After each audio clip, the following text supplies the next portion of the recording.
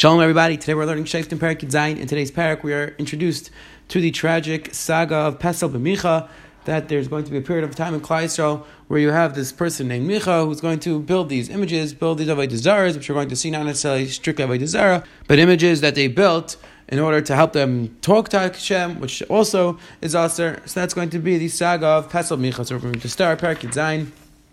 Pasuk Alpha Vahi Ishmael Ephraim Ishmael Michayo. There's a person now Ephraim, his name was Micha, which the Mepharshim point out Micha and Micha, which we're going to see later on, is the same person. Pasuk Beis Ayam L'imay Elef U'Mea Kesav Asher Lukach L'chlach Ve'at Alisa V'Gam Arti V'Azni Hina Kesav Iti Ani L'Kachti V'Tarmim Baruch B'Ni L'Hashem.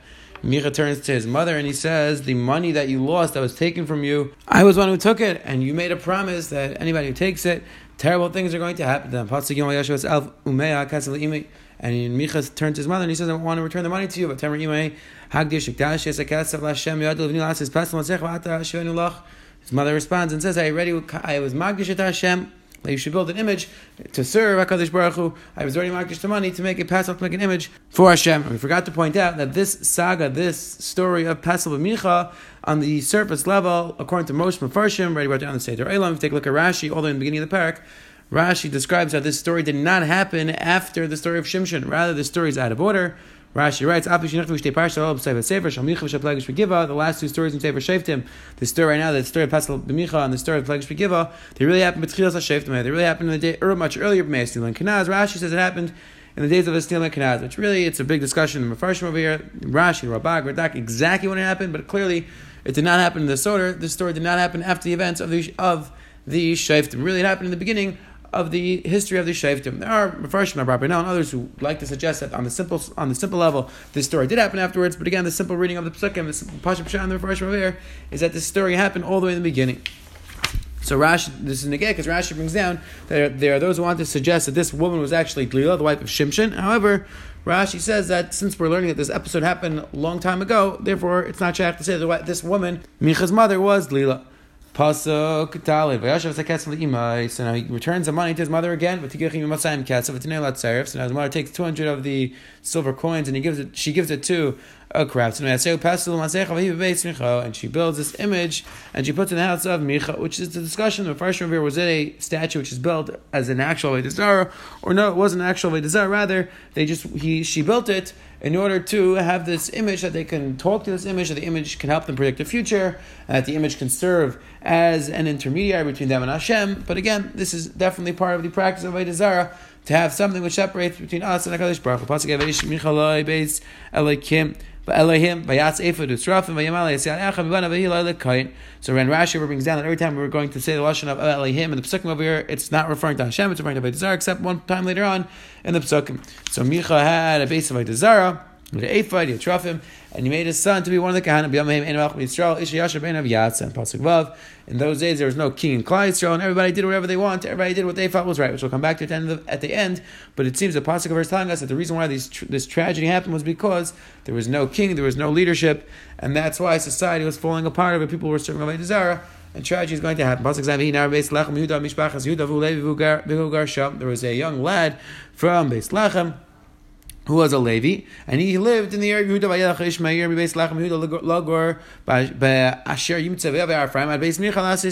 This young lad who's a Levi comes, he's traveling, and he passes through the house of Micha. Micha asks this Nar, where are you coming from? The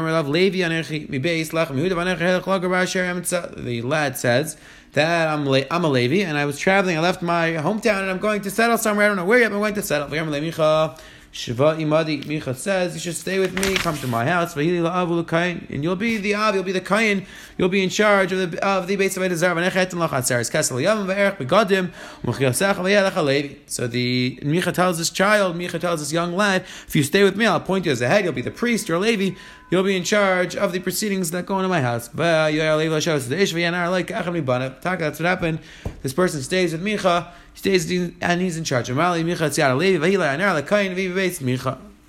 Micha appointed him that he was the leader of all that was going on in the base of Avodah Zarah over there. And this Nar was appointed as the Kayin, as the one in charge. And that's Micha. And now Micha says to himself, I wasn't sure if what I was doing was right or what I was doing was wrong, but now I see Hashem sent me this Levi to come along to help me. So clearly Hashem is happy with what I'm doing. Hashem sent this Levi to be the Kayin over here, to be in charge. Let's just start with 1 hour over here. Reb Tzaddik HaKayin writes beautifully on the psukim that sometimes a person thinks that when he has a special Siyat Dishmaya, he sees Hashgacha Pratis, so it must be that what he's doing is the right thing. Says the Reb Tzaddik HaKayin, that's exactly what's going on over here with Micha. Micha was not doing the right thing. He had these images, he had this base of Avodah Zarah, which again might not have been a literal base of Avodah Zarah, but it definitely was used as a place that people were doing Averis, people were not talking directly to Kadosh Baruch Hu, they were talking to these images, and therefore we did have the status of base of Avodah Zarah. And then Micha says, but Hashem sent me this Levi to come along to be in charge, so it must be Hashem's happy with what I'm doing. Says Reb Tzaddik HaKayin, no, that is not exactly what's going on over here. Rather, HaKadosh Baruch Hu was testing him. Sometimes HaKadosh Baruch Hu will allow a person to have his desires fulfilled or do what he wants, because Hashem says, the direction that you want to go, I'm going to lead you, and therefore a person could see Hashgacha, could see Siyat Dishmaya, even when he's doing the wrong thing. So we have to recognize that sometimes, even if we do have Siyat Dishmaya, we have to make sure it's not that Hashem is testing us, it's not that Hashem is just leading us to where we want to go. Really, it's the right thing, and Hashem is giving us the proper Siyat Dishmaya, not Chas V'Shalom, the other way around. Just moving back into the middle of the parak, the pasuk describes that Micha has this base of Avodah Zarah. He has these images over there. So the Gemara in Sanhedrin Daf Kuf Gimel Beis asks the Shaila, why wasn't Micha counted among those that don't have a Chelek in Olam Haba? So the Gemara answers that since Micha was involved in the mitzvah of Achnas Zarchim, because Micha used to serve people if they needed bread who were traveling, that's why he wasn't counted on this list. So the Pashup Shah in the Gemara is that Avada, he doesn't have a Chelek in Olam Haba. He was Meisiach, Mediach, he caused others to do Averes. However, he wasn't counted in this list because he did the mitzvah of Achnas Zarchim. However, if you take a look at the Ein Yaakov over there with Sachet Sanhedrin, he writes that no, not just was Micha not on this list, rather Micha has a Chelek in Olam Haba. Why? Mishum shekderech Achnas Zarchim Yotzerek Mekabalas Pnei Shechina. That Achnas Zarchim is even greater than Kabalas Pnei Shechina, and therefore in the Schos L'chein Achnas Zarchim Shasa Kippur Le'alav Avodah Zarah, because of the Achnas Zarchim that Micha did, that was Mechaper on the Isra Avodah Zarah, and he was Eicha to the Inyan of Olam Haba. So you just see the Maral is Meisif on this Nekuda. The Maral speaks out how you see the godless, you see how important the mitzvah of Achnas Zarchim is, you see he was able to override the Avodah Zarah, which Micha did. The fact that he did the mitzvah of Achnas Zarchim, that was Mechaper, and he was Eicha to a portion in Olam Haba. The Maral explains that what's the pshat, the specific mitzvah of Achnas Zarchim saves a person, so he explains that mitzvah of Achnas Zarchim represents the idea of Allah B'dracha, following the Ezra Kadosh Baruch Hu. So even though he did have these Avodah Zarahs, but still the fact that he was doing Achnas Zarchim, he was doing Chesed, surely did have some connection to Kadosh Baruch Hu, some Dveikus, and that's why it was Mechaper in the Averis. Just one more Ara. Going back to Pasuk Vav, the Pasuk says, "Bayam Heim Enal Yisrael Ishayash Bein of Yasa." That in those days there's no king in Klal Yisrael, and everybody did whatever they wanted. So the simple reading of the Psukim over here are that since there was no king, since there was inappropriate or there was a lack of leadership, that's why people were doing Averis. That's why this story happened. However, if you take a look at Sav Sefer, there's other Achreinu who read the Psukim like this as well.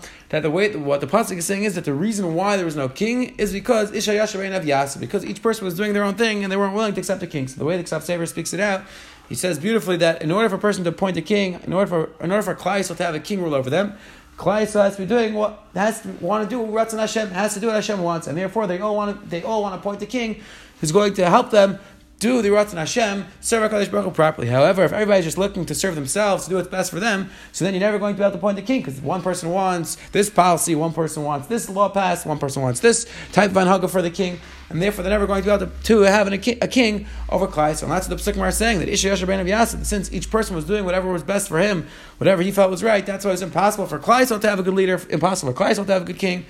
And that's why we unfortunately have this tragic saga, this tragic story of Pesach B'Micha. Tomorrow, B'Dei Hashem will pick up and see what happens after Klal Yisrael hears out about these events. Unfortunately, a tragedy is going to unfold.